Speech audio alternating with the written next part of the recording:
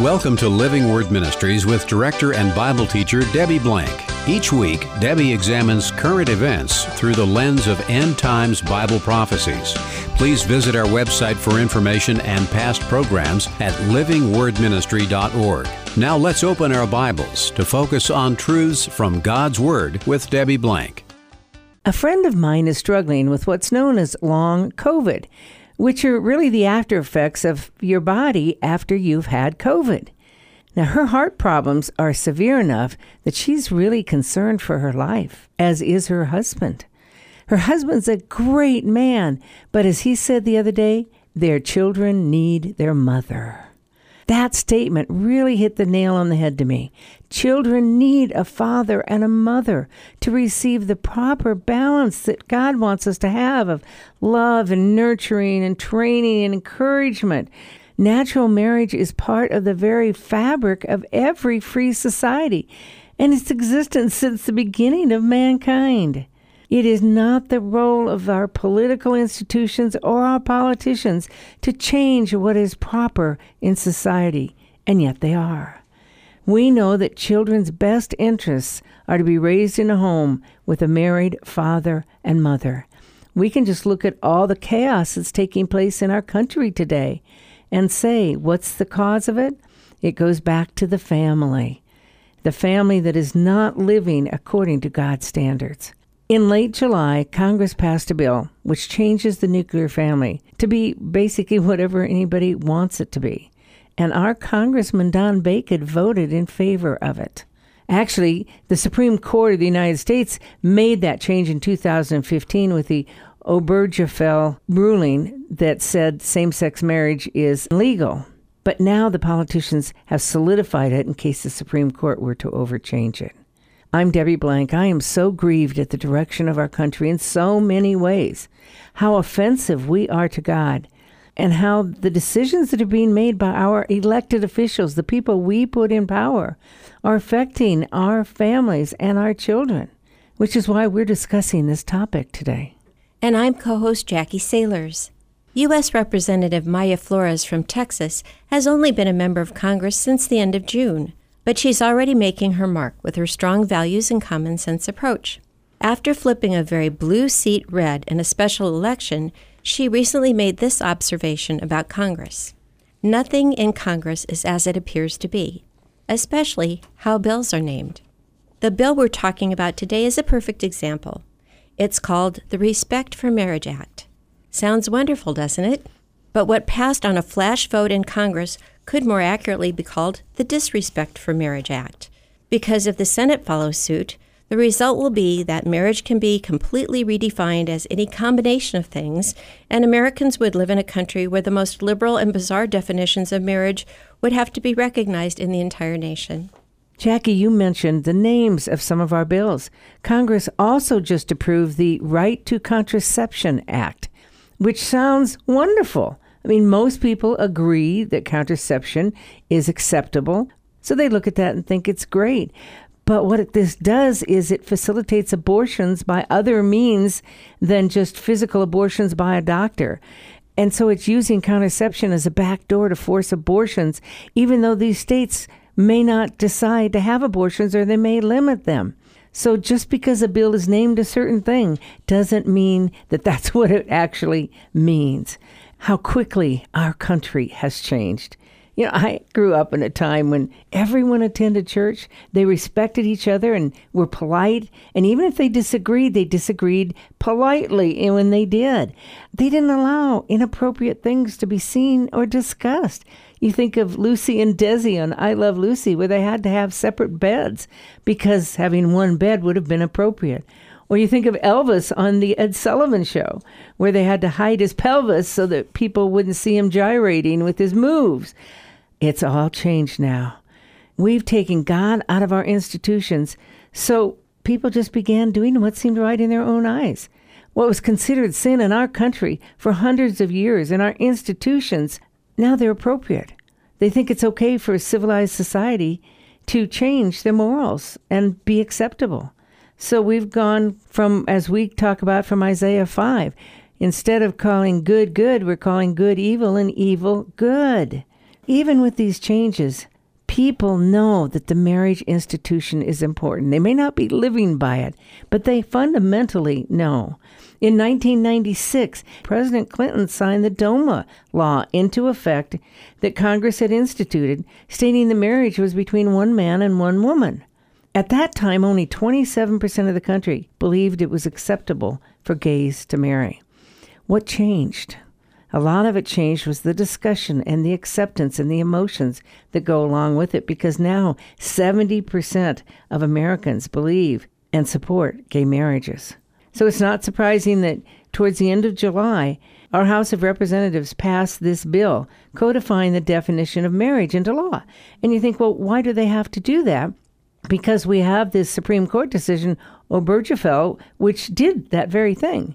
And the reason they had to do it is because Clarence Thomas, one of the Supreme Court justices, has made a public statement that it's time for them to relook at this marriage law. And so I think Congress is getting a little concerned that the Supreme Court might look at that and overturn that. In addition, Congress has made it very clear they want the Republicans on record for supporting this or not supporting it because of the midterm elections that are coming up. You see, the Republican platform says that marriage is between one man and one woman. The Republicans have always supported that. And yet we have 47 congressmen, including our representative, who voted in favor of gay marriage in the Congress just last week. And what I understand is that all they need in the Senate are 10 Republican senators who will vote for this bill, and it will be brought up on the floor. While these senators were aghast at the Obergefell decision 7 years ago, they're now changing their minds. Even Joni Ernst from Iowa is waffling on the issue, and they think she might support it. We've heard nothing from Senator Sass and Senator Fisher in Nebraska as to what their views or how they will vote on this. So it's very disheartening that our government officials continue to kick the ball down the road, you might say, by changing things that are part of our institution in this United States and go against God's law. I think back to 2015 as you brought up Obergefell and that decision. When people were campaigning for that issue, you would have people that were gay that had loved ones or someone that they had wanted to marry and couldn't marry complain about how tragic it was to have, say, a loved one in the hospital, and their family could keep you out of the emergency room or could keep you out of their hospital room or keep you away from something in a will, certain legal things. You could empathize with that and think, well, if this is a very special person to you, people's hearts really went out to that situation. And you could say, well, maybe that isn't right. Maybe there should be something. Maybe you can do something legally short of marriage. But that was kind of what got the ball rolling, where people decided, well, perhaps this is something that they would look at or relook at. Look at everything that's happened since 2015. It's not just two people that loved each other that wanted to be together. It's now turned into things like transgender situations with young children and drag queen story times and kids participating in drag queen strip shows. I mean, things that you would have never, ever imagined in a million years that have kind of rolled out of all of this. I think what people are concerned about now is, what does this mean to codify federal law that this DOMA that people voted on in 1996 and that Bill Clinton signed and everybody was for is going to be gutted. It was already somewhat gutted, but now it's going to be overturned. It says so in the language of the bill. You talk about the emotional aspect of this, and we can't help but feel bad for people who have to go through situations that don't seem right. But the problem is we're letting our emotions bring us to an affirmation of something that isn't appropriate. Just because our hearts break for situations that you mentioned doesn't mean we have to accept sin. Doesn't mean we need to affirm how they got to that position. Because we tend to think that in order to express love for someone, we have to affirm their choices that they've made. But that is not accurate. We need to stand on the truth of God's word, love the people, and certainly empathize with their situation, but not change our laws to go along with abominations or debauchery that God says is sin in the Word of God. And you talk about changes, and that's very disheartening. The idea that now people of the same sex can marry each other brought us into all these other abominations that are destroying our children. As you said, you have drag queens reading to our kids in schools and in libraries, and sometimes reading books about how great it is to be a transgender. We have transgender and homosexual educations in our public schools as early as kindergarten. Kindergartners don't understand. Why are they being manipulated? We have schools promoting clothing closets where kids can go in and pick out clothes that they want to wear during school that identifies with who they identify with. Parents never know about that unless somebody happens to tell them. People are being fired or sued because they're not using the correct pronouns that people want to be identified as. Well, when I see a biological female, I'm going to call her a she or a her. How do I know that she wants to be called something else? I understand at one of our high schools in Omaha, we've got somebody that believes he's a dog. And so he wants to be treated by others as a dog with a collar and a leash. Somebody needs to walk him around to the classes every day. And he needs to be identified as a dog. As we all know, we have men competing in women athletics, which is not appropriate for the women. They don't have a chance against the biological males. And the bathroom issue has been around for a long time. We not only have men going into women's bathrooms, but sometimes they're assaulting little girls. So this has fallen down a slippery slope that is much larger than we can understand. Not only that, but it's going to continue. I think how much worse can it get? But it can. Certainly, businesses will not be allowed to discriminate against any kind of sexual disorientation, even if you're a Christian business and you don't agree with that kind of thing. We've seen, and we're not going to go through them, but the many dozens and dozens of lawsuits that have taken place by Christians who don't want to bake cakes or don't want to provide flowers for homosexual marriages. They will provide certain services to them, but not when it comes to the service of the marriage. And they will also refer them to other places, but that's not what they want. So we've already seen a lot of issues on this because this is a slippery slope that we have fallen down, and it's only going to get worse. What it reminds me of is a concept called defining deviancy downward. It reminds me exactly of what Romans 1 talks about, but what happens is it's a spiraling downward, and we become desensitized to things that used to really concern us or even horrify us 20 years ago or whatever. Something would be considered not acceptable, and now it's not only acceptable, it's championed. People are supposed to celebrate certain things, and so it isn't so much what the word tolerated used to mean, which would mean you could stand something and you wouldn't cause a problem with somebody, but you didn't have to accept it and you didn't have to celebrate it. It's gone clear the other way around. If you're not celebrating something, you can be litigated. As you mentioned, some of those things where they didn't want to celebrate a gay wedding with their creativity, with their cakes or their flowers, suddenly they were litigated because they didn't want to do that. You mentioned Romans 1. That's an important passage that I think we need to read, starting in verse 21. It says, "For even though they knew God, they did not honor him as God or give thanks, but they became futile in their speculations, and their foolish heart was darkened." So you see right there, they know who God is, but they don't follow him, and they follow their heart, because it says their foolish heart was darkened. Professing to be wise, they became fools, and exchanged the glory of the incorruptible God for an image in the form of corruptible man, and of birds, and of four-footed animals, and crawling creatures. That means instead of giving God glory, they're honoring other gods. In our case, it's sex and other things. In verse 24, it says, "Therefore God gave them over to their lusts of their hearts, to impurity, that their bodies might be dishonored among them.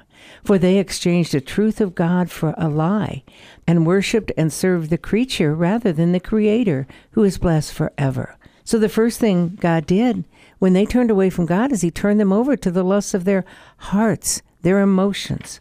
Verse 26 says the second thing he did, God gave them over to degrading passions, for the women exchanged their natural function for that which is unnatural. And in the same way also the men abandoned the natural function of the woman and burned in their desire toward one another. men with men committing indecent acts and receiving in their own persons the due penalty of their error. God says right there, penalty. He's turning them over to these degrading passions and lusts once they turn away from him. And the final thing it tells us in verse 28, and just as they did not see fit to acknowledge God any longer, God gave them over to their depraved mind and to do things which are not proper, being filled with all unrighteousness, wickedness, greediness, evil, full of envy, murder, strife, deceit, malice. And it goes on and on about the things that they do. Because when people turn away from God, God will then allow them to make their own decisions, and he will judge them for the decisions that they choose to make. We need to understand that.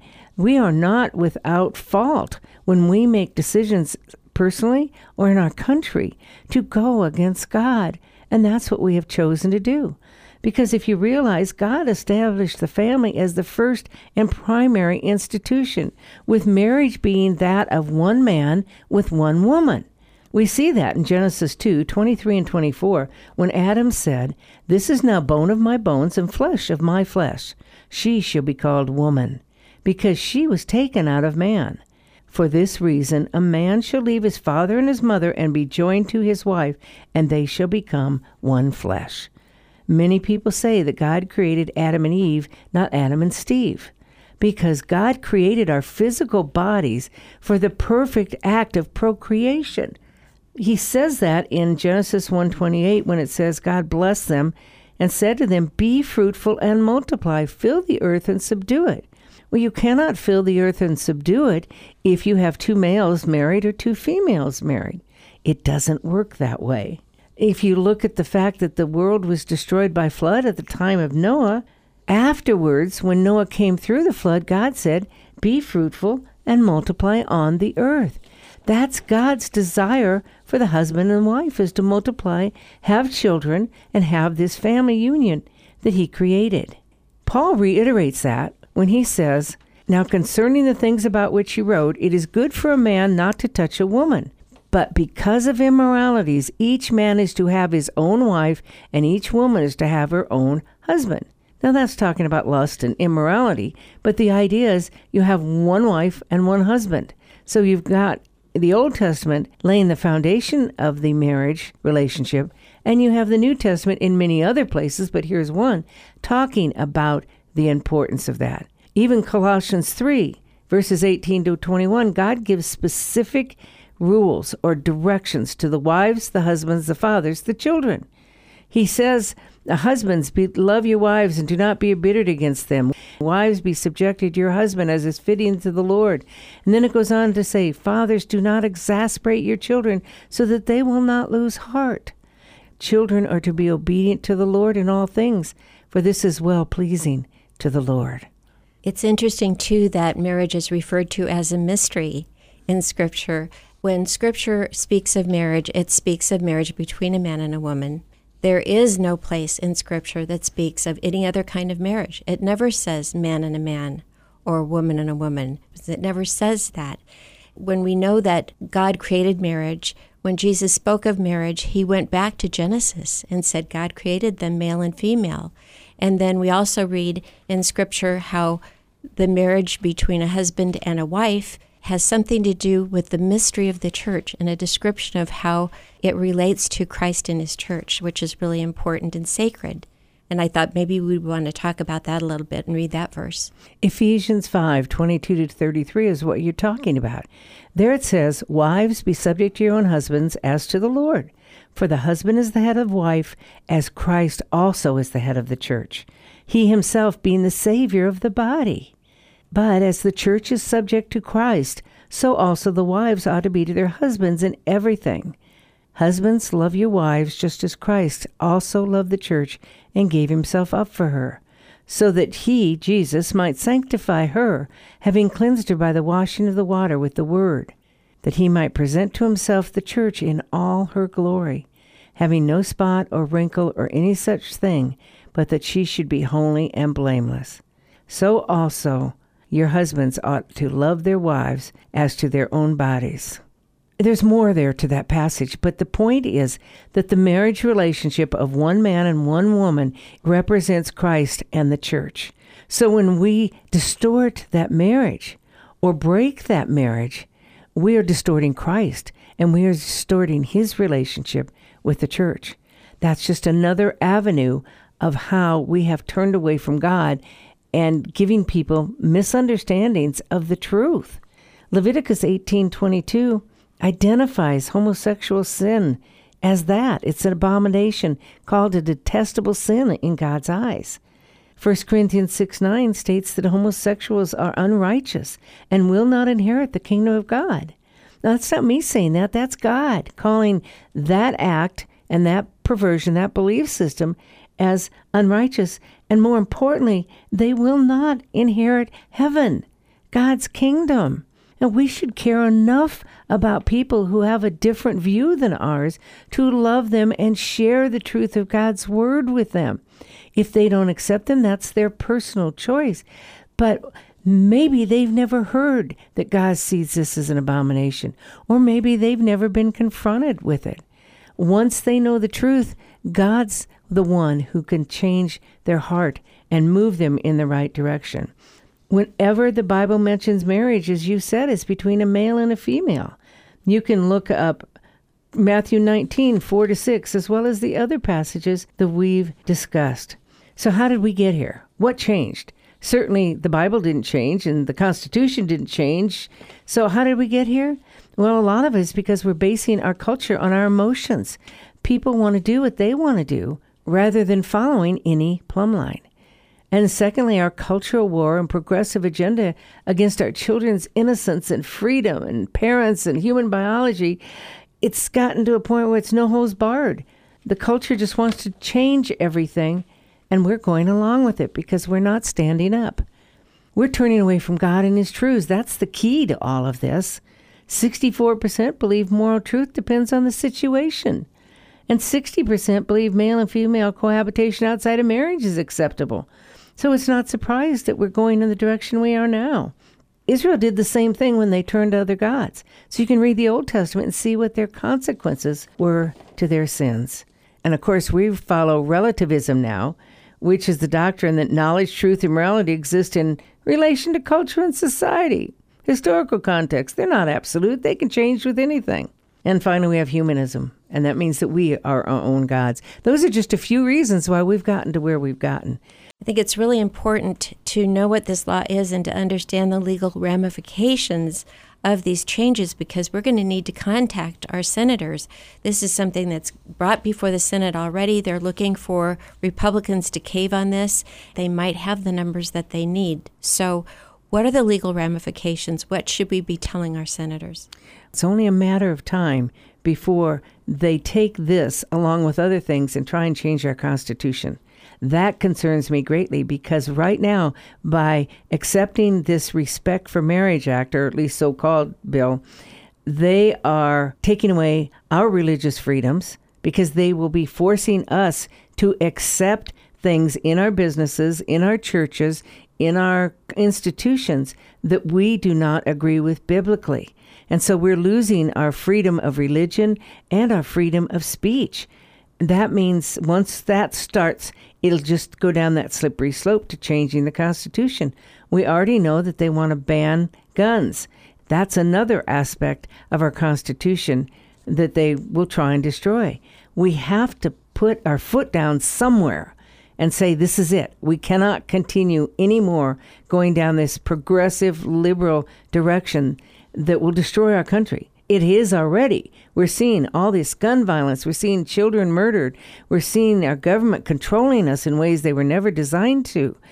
We have to stop that. And this is a good place for it to stop. What will happen is, if this is codified by the Senate, it will mean that churches can lose their tax-exempt status, and ministries like ours can, if we read the Bible that says homosexuality is a sin. If we stand on a platform and say that same-sex marriage is an abomination to God, we could lose our tax-exempt status. Now, that doesn't bother me so much because we have a small ministry and most of our donors don't care about the tax-exempt status. They believe in what we're teaching teaching the truth of the Word of God. But churches have million-dollar budgets, and that could affect a lot of the tithing that comes in there. And not only that, but if they take away their tax-exempt status, they could begin to take away other legal entities that churches have. They could become like China, which forces the church to say what they want them to say and not say anything different. That's really disheartening to me. We were founded on the Black Robe Society of preachers who preached what was going on in our culture and then went out and fought for our government so that we would do the right thing. And yet we could lose that freedom in our churches and our ministries and radio and television and everywhere else and silence us from speaking. Right now, I know a lot of people that will not speak up and say what they believe because they might be overheard. They might lose their job. If they say it on the internet, it'll be spread all over and they might not get a future job. I know teachers that cannot say what they believe about life on any issue because it goes against the direction of what the teachers union believes and what their system teaches. We're already seeing this happen, and it has to stop somewhere. The other thing is that we could be arrested for hate crimes if we speak out against another entity, not maliciously, but just with biblical content. Then we could be arrested for a hate crime. Anybody can. If they start doing all of that, one of these days they're going to ban the Bible. Because the Bible talks about slavery, and slavery certainly doesn't go along with the woke movement. And the Bible talks about all of these sexual sins that we're discussing today. The progressive movement does not agree with that, so they could ban the Bible. We have a lot of legal ramifications, a lot that have already taken place, and a lot more that would be much more devastating to the country as a whole, as well as individuals. But the point we need to discuss now is marriage, God's plan for marriage. Every American deserves respect and dignity because we're all created in God's image, but we can't condone sin, even though people choose to live that way. Respecting and acknowledging natural marriage and its benefits to society and to our children is an important principle that we've got to stand on. Marriage has never changed. It's been around for thousands of years. We can't allow some political leaders to change it. Because even though the House of Representatives has approved this bill, the Senate has not.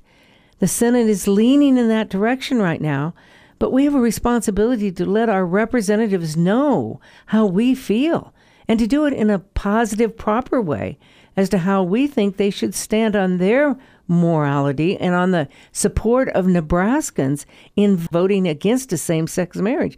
So I encourage you to contact Senator Sass and Senator Fisher if you're in Nebraska, and Senator Ernst and Senator Grassley if you're in Iowa, to make your views known, and do it soon, because their decision to vote on this may come any day now.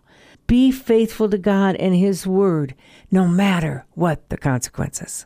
Thank you for joining us today on Living Word Ministries with Debbie Blank. This is a listener-supported show. If you'd like to support this program or contact Debbie Blank, you may do so at P.O. Box 540003, Omaha, Nebraska 68154, or visit our website at livingwordministry.org. Please tune in each week at this same time for Living Word Ministries with Debbie Blank.